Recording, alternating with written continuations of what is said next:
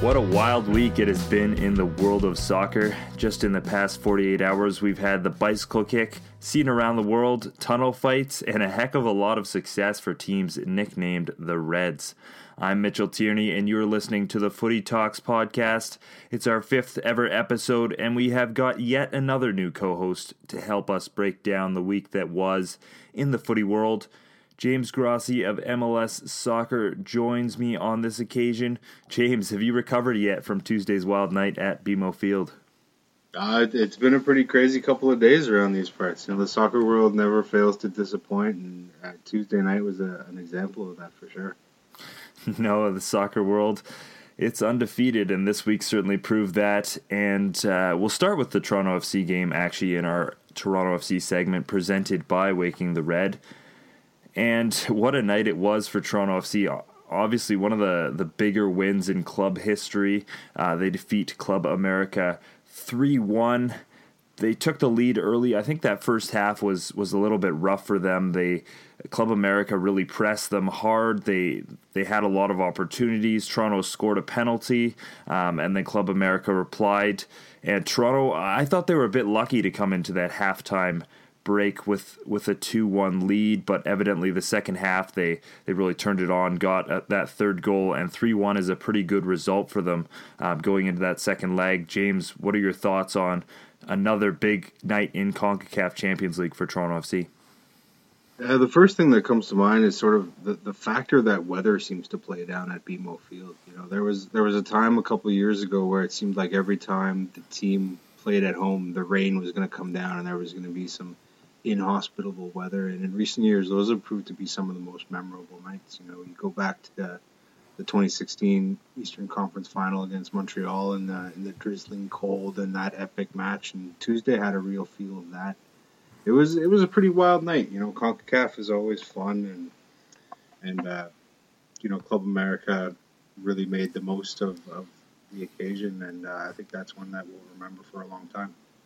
Yeah, you mentioned the weather. I almost wonder if that, or how big of an advantage that's played for Toronto FC in this competition, considering we've seen both Club America and Tigres. They kind of started to fade a little bit towards the end of the two matches, and Toronto was able to get those two late goals, and both were, well, we'll see how important the third goal in the 3-1 result was, but the 2-1 goal in the Tigres match was certainly important. But it didn't always look that way. Chivas came out of the gate, Club America. So many Mexican teams going on right now. But Club America, they really came out of the gate very strong. And we haven't, I don't know, for me, I haven't seen Toronto FC look that nervous in a long time, where a lot of the balls from the back were cleared. They just didn't look in the early part of that game as if they knew how to deal with the Club America attack. Yeah, one of the things that I sort of noticed, and this goes back to the series against Tigres too, in that first leg, was Toronto was a little uncertain of sort of what they were going to see from the opponent. That first 20 minutes against Tigres, they barely touched the ball, and they were just sort of observing and sort of trying to figure their way into this game. And you sort of got that same sense against Club America. It was a little bit different in the sense that you get that early penalty kick, which gives you something to play with. But I think it also, the old saying that sometimes you can score too early, and having to adjust your game plan 9 minutes in or whatever it was is something that sort of eats at the back of your mind. And then, when Club America grabs that goal back, I think that was really where we saw Toronto sort of look their shakiest. That was where we saw the sort of missed passes and the missed assignments and sort of the lack of communication between guys. And, as much as players like to play 90 minutes at a time, and they're very much focused on the task at hand, you sort of get the sense, and it's something we saw all this week, where the way that an individual goal can affect a two-legged series is something that factors into your thought process, regardless of how detailed you're trying to be on the night. And yeah, just the way they were able to regroup from that, though, was very impressive, where once they did kind of figure out what Club America was going to do, and heading into that second half, as you said, things did look shaky. Once it was 1-1, even when it was 2-1 coming into that second half, it almost wasn't the same as the 2-1 against Tigres, because they scored that late. And, you know, if that game had ended 2-1, I don't think anyone would be, or especially if Club America had a better second half performance, I don't think anyone would be as confident in Toronto FC as they are right now. But what did you make of that second half and Toronto being able to turn around and really push Club America back into their half and get what was a huge third goal? Yeah, around the 35th minute, 40-minute mark, right before Josie scored that second, I was talking to Josh Cloak, who I beside in the press box, and we were just sort of saying, like, Toronto needs to just get to halftime here. They need to get off the field and regroup, and then, a couple of passes and Josie scores that goal, and then you go into halftime with an advantage. And I think one thing we've seen from Toronto, well, two things that I would say is first is Vanny has found a way to make adjustments in game in order to rectify problems that he sees popping up, and we sort of saw that there was a lack of cohesion drifting into Toronto. There was a lack of precision, and that was something that could sort of be addressed from the coach, just refocusing his guys and making sure that they know what it is that they're trying to accomplish on the night. And then the second thing that we've seen is they've really managed to grow into games, whether it was the weather or the cold or the rain or the heavy pitch that sort of wore on Club America as the match went on. We've seen Toronto just sort of get stronger and stronger as the game goes later and later, and that really played a factor in the second half.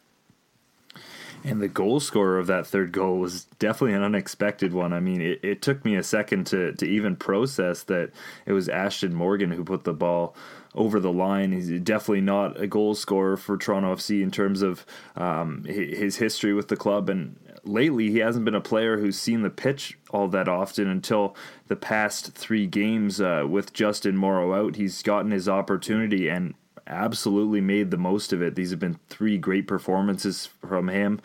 We've had some great quotes in the past couple of weeks. Josie Altidore saying how much he means to this club. I think we can safely say we're all kind of rooting for Ash, considering what he's meant to this team and just how nice of a guy he is. Yeah, I mean, we spoke to Ash after that Salt Lake game, and I sort of joking with him asked if he'd been, watching Justin Morrow a little too closely, adding this sort of offensive bite to his game. We should remember one of the last times he played last year, he scored his first MLS goal against NYCFC, and that sort of came as a stunner as well. And, he gently reminded me that, this has always been part of his game. That sort of marauding left back has always been something that he's fit into. And, given the injury trouble that he's had and the way Justin Morrow's had a stranglehold on that position, it's been really easy to forget what Ashton brings to the team. He's not just... It's very simple to sort of look at him and be like, oh, he's the Toronto guy, that's why they're keeping him around. But I don't think this is a team that really has the luxury of making sentimental decisions like that. So the fact that he is still a member of the squad speaks to what they see in him and what he's capable of doing. And after the injury-riddled season that he had last year, it is wonderful to see him out there. And one of the other things that's caught my eyes is Ash was always very good going forward, and he sort of suffered a little bit defensively. He wasn't as solid at the back end. I think you'd be pretty hard-pressed to find somebody who defended better in that match than Ashton did on that side.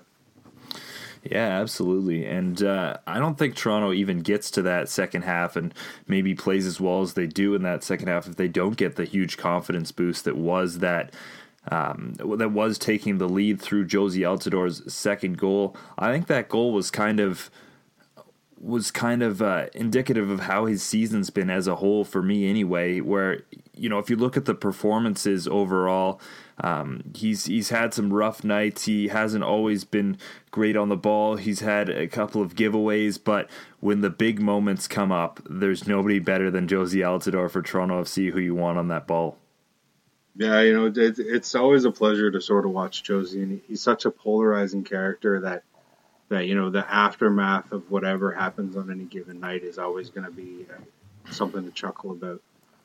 In terms of him stepping up in big games, when he scored that goal against Tigres in the last series, my mind went back to the last couple of big goals that he scored. the series with Columbus last year was tied 0-0, and Josie pops up and scores that huge goal at the south end. And then come MLS Cup final, it's 0-0. We're in the second half. Everyone's slightly worried that we're going for another shootout. And then all of a sudden, Josie just bursts in and finishes. And then that goal against Tigres. And, this was the first one, the one against Club America, that he scored at the north end, which was a nice change of pace. But Josie's always been a guy that you don't necessarily see him doing his work throughout the 90 minutes. And that's sort of a function of both the way he plays and sometimes the way that Toronto plays. His job is to stay up high and to occupy those center backs and to keep them thinking about the space behind them that makes space in front for Sebastian Giovinco. And so we're not always going to see Josie running around and making things happen individually. His is more of a chess game in the sense that he's sort of constantly daring the defenders, keeping them on their toes. But when it comes to a time when Toronto FC needs a goal, there's nobody better for it than Josie. And speaking of Josie Altidore, this game did see another dust-up in the tunnel. Josie wasn't involved. In fact, for me, he was the first indication I had of something was going on. We saw him at halftime. He didn't quite go down the tunnel. He kind of reemerged and pointed to the refs like there's something going on in there. So that's been something I didn't want to lead with that because I do feel that this is taken away a lot from what was a solid performance from Toronto FC, but definitely worth talking about. Miguel Herrera after the match suggesting that Toronto police had assaulted or hit or, some of it was probably lost in translation, although he did repeat several times that his players had been confronted in some way by Toronto police inappropriately. Greg Vanney on the other side saying absolutely that's not what happened, and in fact that Jonathan Osorio had taken an elbow. We can't see enough from the video to completely decide what happened, and we'll definitely have to wait for CONCACAF's ruling on this. But James, what is it about that BMO Field tunnel? If you've walked through it before, it is a bit of an awkward construction in the sense that you sort of go from the wide open space of the pitch into this very narrow tunnel.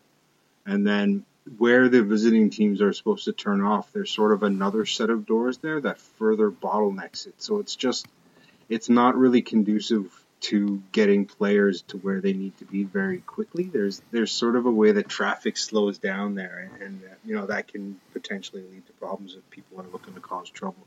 My first indication that something was going on was indeed Josie sort of re-emerging and sort of trying to. My impression was that he didn't like that Club America's players were in the ref's ear for like 2 or 3 minutes after the final whistle. And so I sort of got the sense that he was just trying to be like, all right, that's enough of that. Let's all get inside and let's stop this. And then that's where we sort of saw things blow up after that, The brouhahas at BMO are sort of becoming a bit of a regular thing now. And then for Herrera's post-match press conference to sort of take it to another level, it was, as you said, it did take away from what was a very strong performance from TFC. But when a narrative like this lands in your lap, you sort of got to make the most of it. Yeah, for sure. One interesting point I heard from Kevin Laramé on Soccer Today was perhaps it's the fact that it's glowing red in there. So either players, get the mentality that it's a nightclub and, all the fighting that goes down there, or maybe they're just seeing red in that tunnel. Just a funny point I thought I'd give him credit for because certainly there's something going on there with the fact that it's now been 2 dust-ups. One of the other things that made this performance so impressive for Toronto FC was the fact that they were without, whether it's 3 starters at this point, who knows, but 3 definitely important players, that being Justin Morrow, Chris Mavinga, and Victor Vasquez. Morrow was on the bench but wasn't used. It seems that all 3 of these players will be available for the return leg on Tuesday. James, how important could they be potentially stepping in and helping Toronto FC get to that first ever CONCACAF Champions League final? Yeah, I'm not so certain that they'll be ready just because I've been burned so many times trying to read Greg Vanney's mind when it comes to who's fit and who isn't. We sort of had the impression that all 3 were going to be available for this first leg, and so when none of them were in there, I was pretty shocked. I think one of the things that we're going to see a little bit more of this year is that I doubt Toronto FC is going to have a real first choice 11 until we start getting close to playoff time. Last year Vanny sort of settled on his preferred starting lineup. Let's say sometime in September or so, and they really got that last 5 to 8 to 10 games in before the playoffs came around.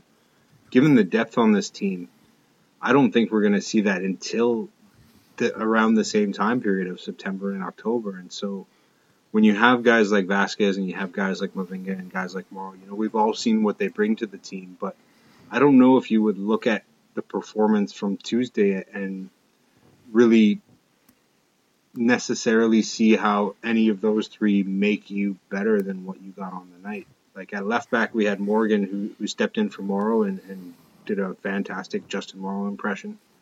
Vasquez is a very different player, and he's wonderful on the ball, and that's something that Toronto will definitely need when they go down to Mexico next week.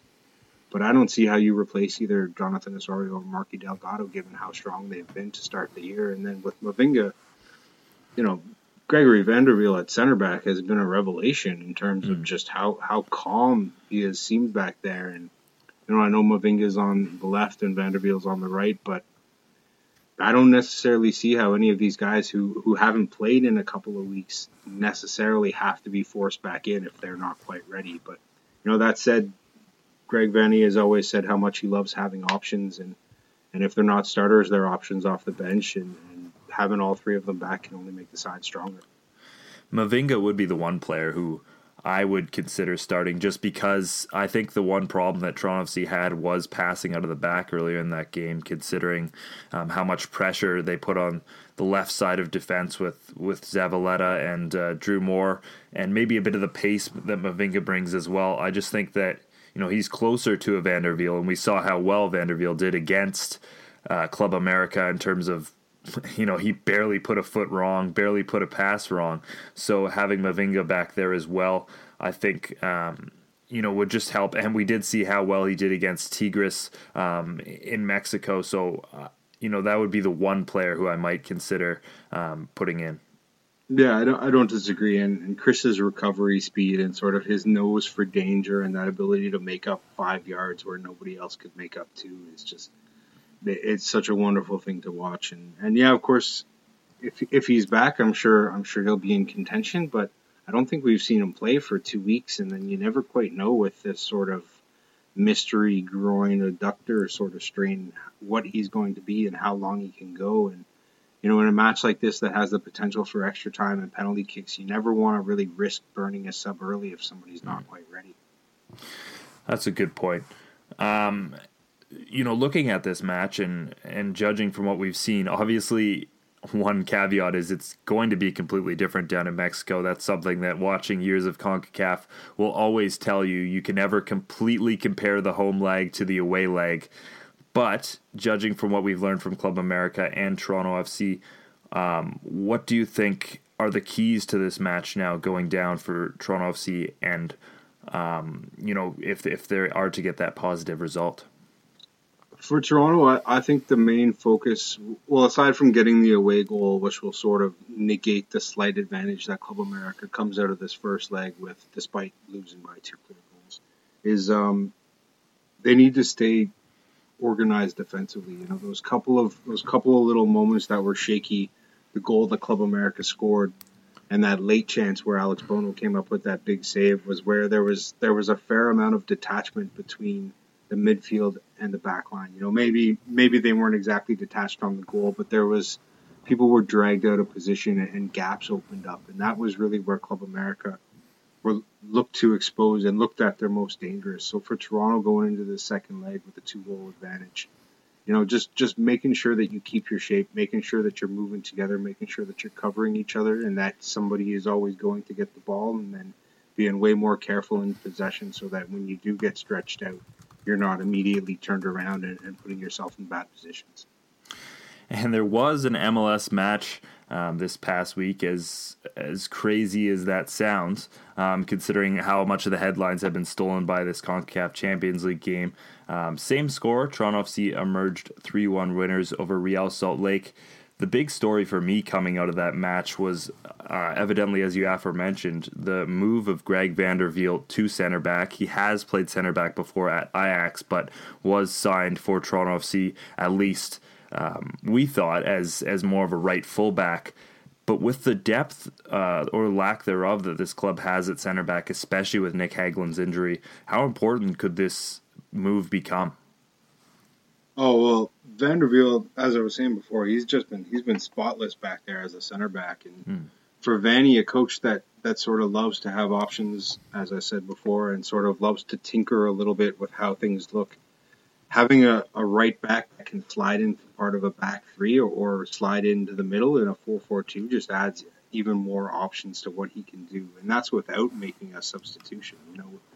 I think this year we're going to see a lot more of the 4-4-2 moving into a 3-5-2, moving into a back five, whether the midfield flattens out or stays in a diamond. Or we're going to see a lot of tactical flexibility from Toronto FC. And between van der Wiel, Auro, Nicholas Hassler, Justin Morrow, and even maybe Ashton Morgan, the number of guys that can sort of go from straight up defenders to more attacking options, from hanging back to pushing forward, I think we're going to see a lot of options at Vanny's disposal, and that's something that he's a big fan of. And speaking of Toronto FC's options, it doesn't just end at the MLS level, but continues with the USL level as well.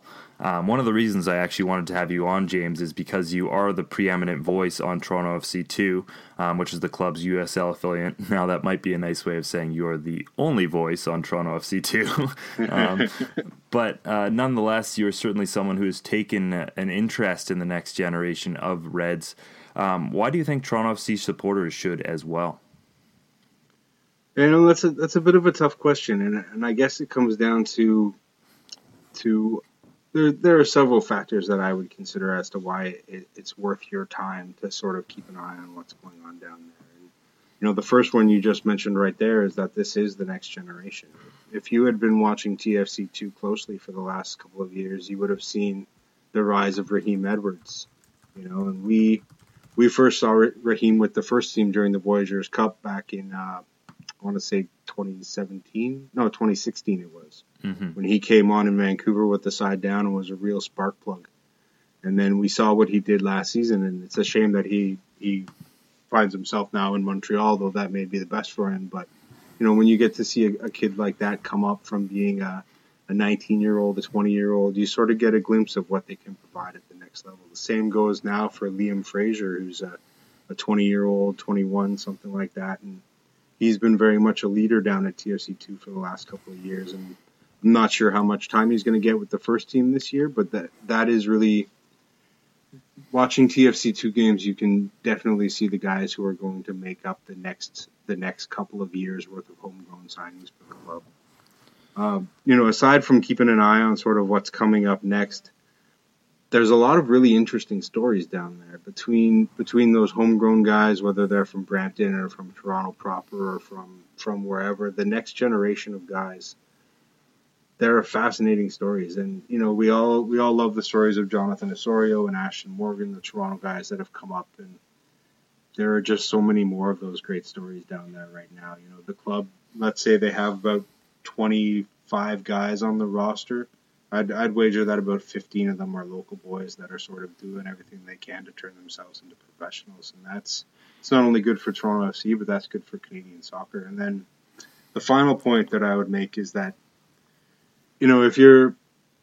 if you've been a fan of Toronto FC long enough, you remember those old days where it was a struggle and the team would lose more often than not, and half of the fun of going to the park was sort of witnessing that struggle and not knowing what was going to happen and finding your joy in those little moments that there were. And TFC2 is sort of they've struggled to really find their place at USL. They haven't been particularly winning over the years, and so it's a nice reminder of you're not always going to be winning championships in soccer. Sometimes you're going to have to struggle, and sometimes it's going to be a battle, and that's something that TFC2 definitely does. Yeah, if you're missing the vintage struggling days of Toronto FC, then you'll love Toronto FC too. What a great commercial for the club. I'm joking, but it has been a bit of a struggle for the team so far this season. 2 losses. Now, I would mention that they are against pretty good USL sides. The Red Bulls, Red Bulls are one of the top organizations in terms of player development in MLS, and Charlotte Independence is a solid side as well. What have you seen from those first 2 matches? Evidently small sample size, but a good early look at the Young Reds.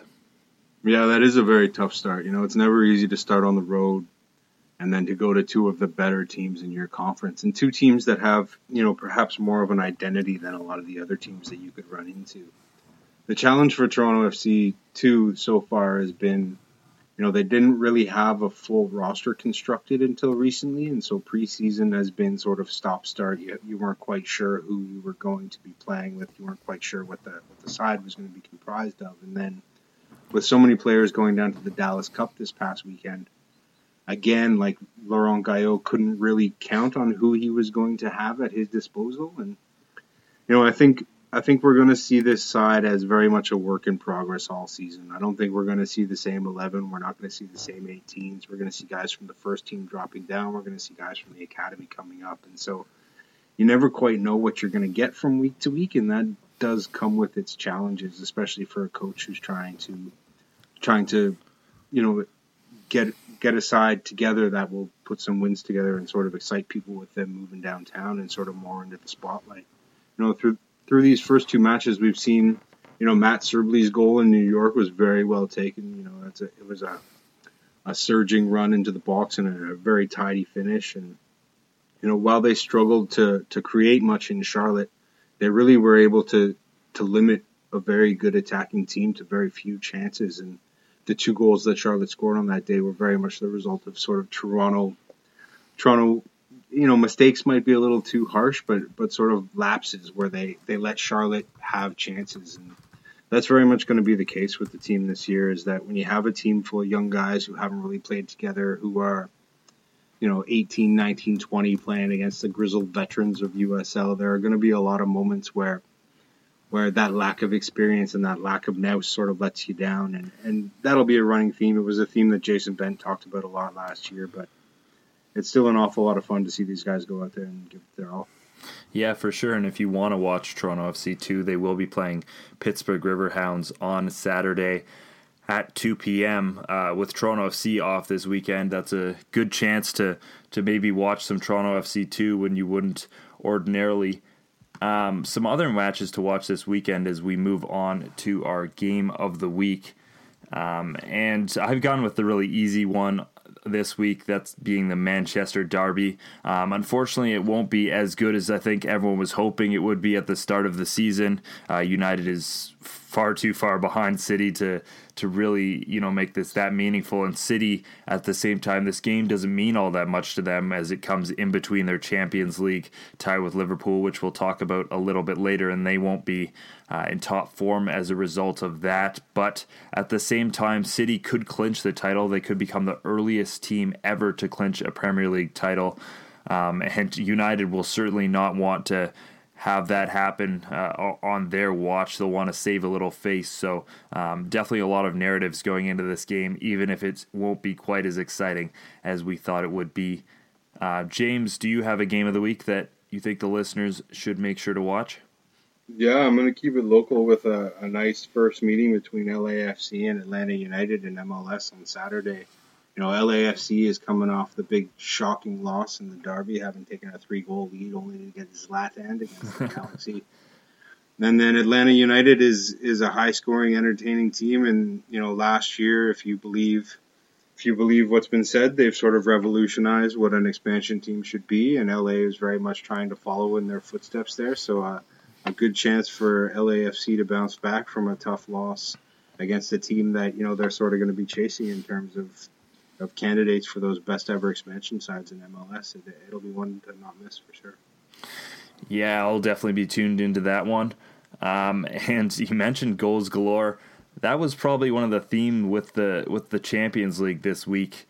But no goal definitely was more talked about than Cristiano Ronaldo's. overhead kick against Juventus. The Juventus supporters standing up and applauding him, and that almost seemed to take Cristiano Ronaldo aback for a moment. He didn't seem to fully be able to process, after being booed for the entire game every time he touched the ball, what he had done. It's just been an insane season for Cristiano Ronaldo, at least an insane year. He started off a little slow, but 24 goals in his last 12 matches, and he scored in all of the Champions League matches this season. James, do we really appreciate Cristiano Ronaldo as much as we should? No, I don't think you can ever really appreciate the greatness of some of these guys in the moment. I find people, sometimes it takes a little bit of distance and a little bit of removal from a situation to really sort of appreciate just how wonderful it is to live through. And between Ronaldo and Messi, who we'll talk about a little bit later, football fans are very lucky to be watching football these days. We're seeing some magical stuff, and that goal, iconic moments, regardless of how good of a career Ronaldo has had so far, getting those sort of iconic moments, those ones that sort of will be replayed time and time again over the next 50 years, 100 years, whatever it is. Those don't come around every so often, and so that goal against Juve was spectacular. And Ronaldo's a guy that always seems to play with a chip on his shoulder, and so I'm sure that it cut across his expectation to have the Juve fans so appreciative of the magic that he pulled off.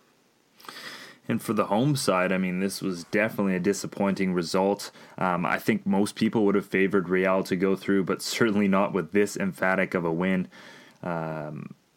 What went wrong for Juventus? Because they didn't seem to play all that poorly, especially early on. They looked like they were creating a number of chances, but Real just continues to win, it seems, in Champions League.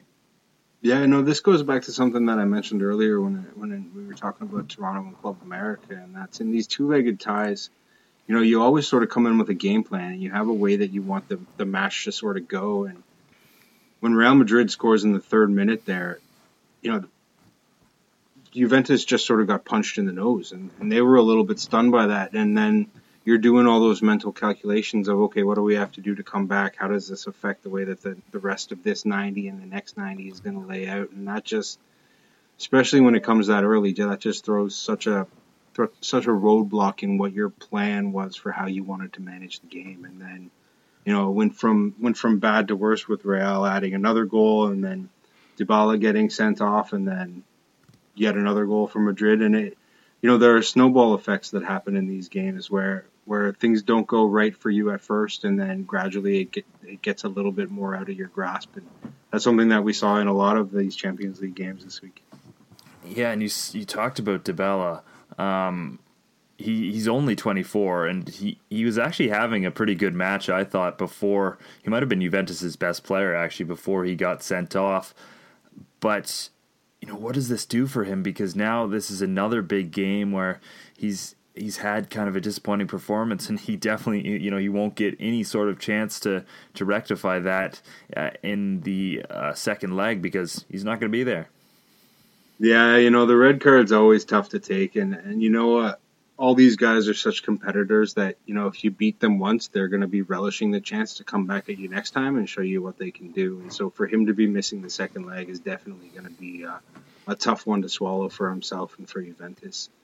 In terms of his career, I always look at this as sort of it's got to be a learning experience for him. It's got to be an opportunity to assess sort of how he got himself into that situation with the dive, and whether that was a bookable offense or not, you have to be more careful after that, and you can't go throwing your foot up in somebody's chest later on in the match.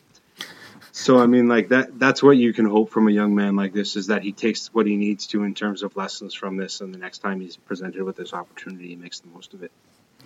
Yeah, for sure. And, surprisingly, for me at least, the closest of the ties so far is Bayern and Sevilla. I thought actually Sevilla started really well. I think they were very unlucky to not go up by more than one goal. Sarabia missed what would have been a gimme and really would have changed the look of this game. But Bayern come back. This is their first win in 6 games in Spain. and Thiago Alcantara scoring that, important goal. 7 of his 8 Champions League goals have come in the knockout stage, so a clutch player there. How much of a missed opportunity was this for Sevilla? Because it looked for a bit like maybe they could continue Bayern's misery in Spain. Oh, it was a massive missed opportunity. I mean, speaking generally, you always want to make the most out of your home games, especially when it's in a first leg like this, and you face a difficult trip into Germany to face Bayern at home, which is a pretty daunting task. And they did come out relatively well. They definitely kept Bayern back a little bit and had chances to go ahead, and then, to not make the most of the one goal that they score, and then to see two goals that should have been considered own goals go into your own net. I mean, that too, just like Juventus, that's a real gut punch when it comes to the momentum of a series, and you never want to rule them out. It's relatively tight, but 2 away goals going into Munich is not a pretty sight if you're a Sevilla fan. No, for sure, and that's now 12 straight matches that Jupp Heynckes has won with Bayern Munich in the Champions League, which is an incredible feat for him. Do you see any way that Sevilla gets back into this, or are they in a big tough situation going to the Allianz Arena? It was hardly a vintage Bayern performance in terms of sort of the self-assuredness that we normally see from a Bayern side. So if they play that same way in the second leg and they don't get the bounces that they got in this game, you never quite know how it's going to happen. And it's close enough that it's not completely out of the question that Sevilla could get something from it. But, given the dominance that Bayern has had at home, and it's hard to really see Sevilla getting much out of this series. And let's move on to Barcelona-Roma. We'll just talk about this one briefly. Own goals were the name of the day. I saw a headline somewhere that said Roma scored 3 goals at the Camp Nou, but still weren't able to put themselves in a good position to advance.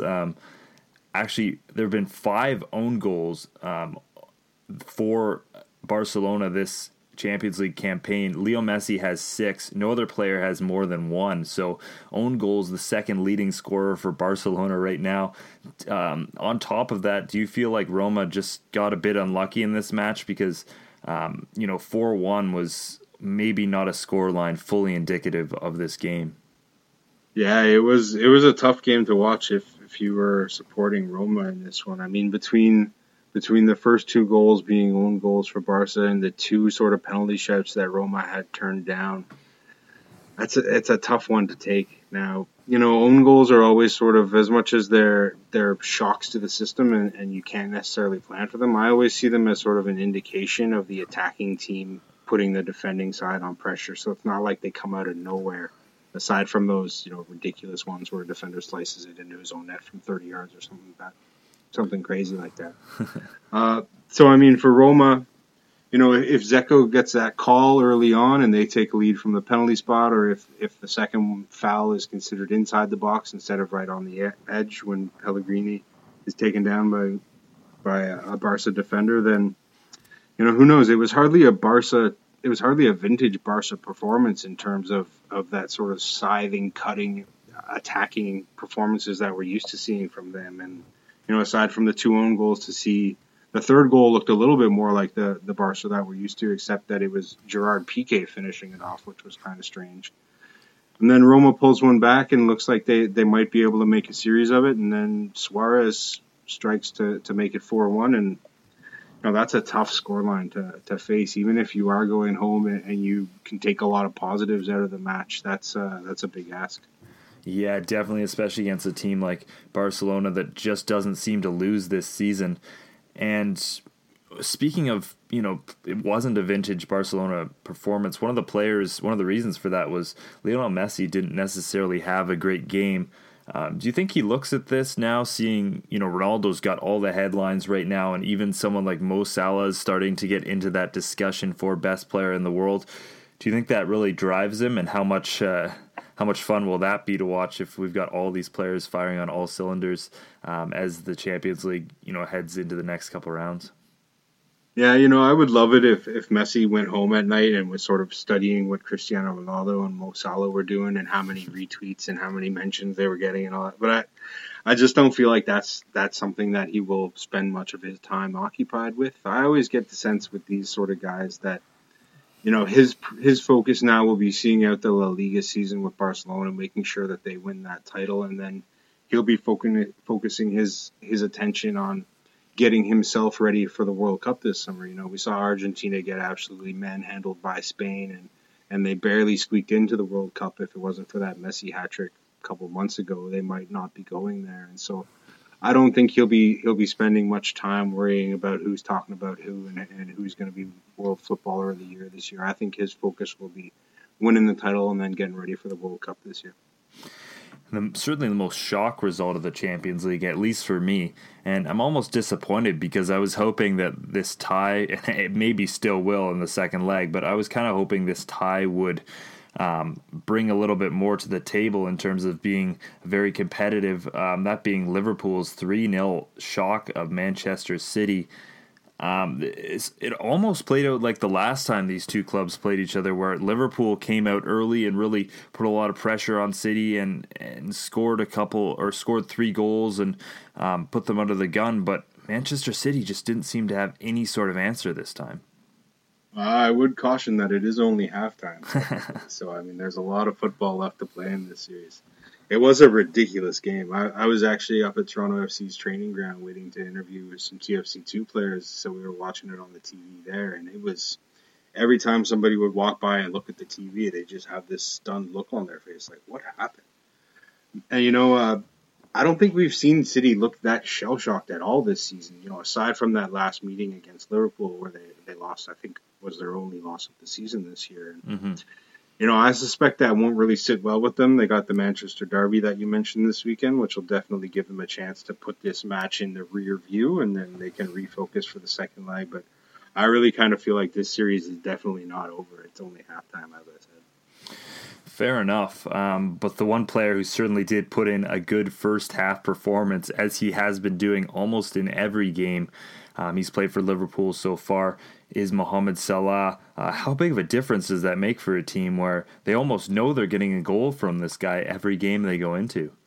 Well, in a low-scoring game like this, anytime you have a guy that's good for, 0.7 goals a game or whatever sort of rate he's scoring at, that is a massive advantage for a football club, I do find it kind of funny that, like, of all the clubs, the one that I associate most with having, like, the one striker who very much carries the team on his back is very much Liverpool. You go back to, your Kenny Dalglish, your Ian Rush, your Robbie Fowlers, your Michael Owens, your Fernando Torreses, and your Luis Suarez's. Like, they love their center forward who is the goal scorer for that team. And so to see them have another one, sort of, not only must it bring a smile to the faces of those in Liverpool, but it feels like all is right in the footballing world when Liverpool has a guy who's banging in goals like that.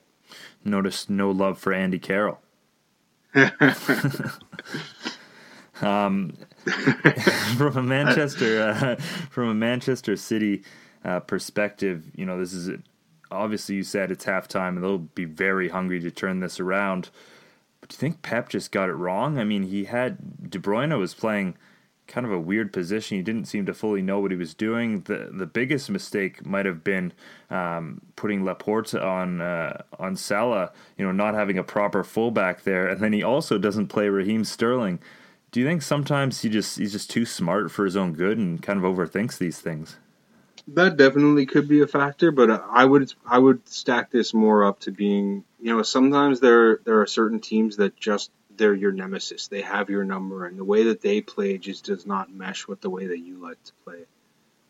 What I know of Manchester City is they like to have their time on the ball, and they like to set things up, and they like the game to be played the way that they want to play it. And Liverpool, the energy that they get from their front three and the control that they have from the three midfielders behind that just doesn't allow Manchester City to build up that bit of momentum that they love to play with. And like I said about Juventus getting punched in the nose and being a little bit stunned, I felt like that's what City looked like in this one too.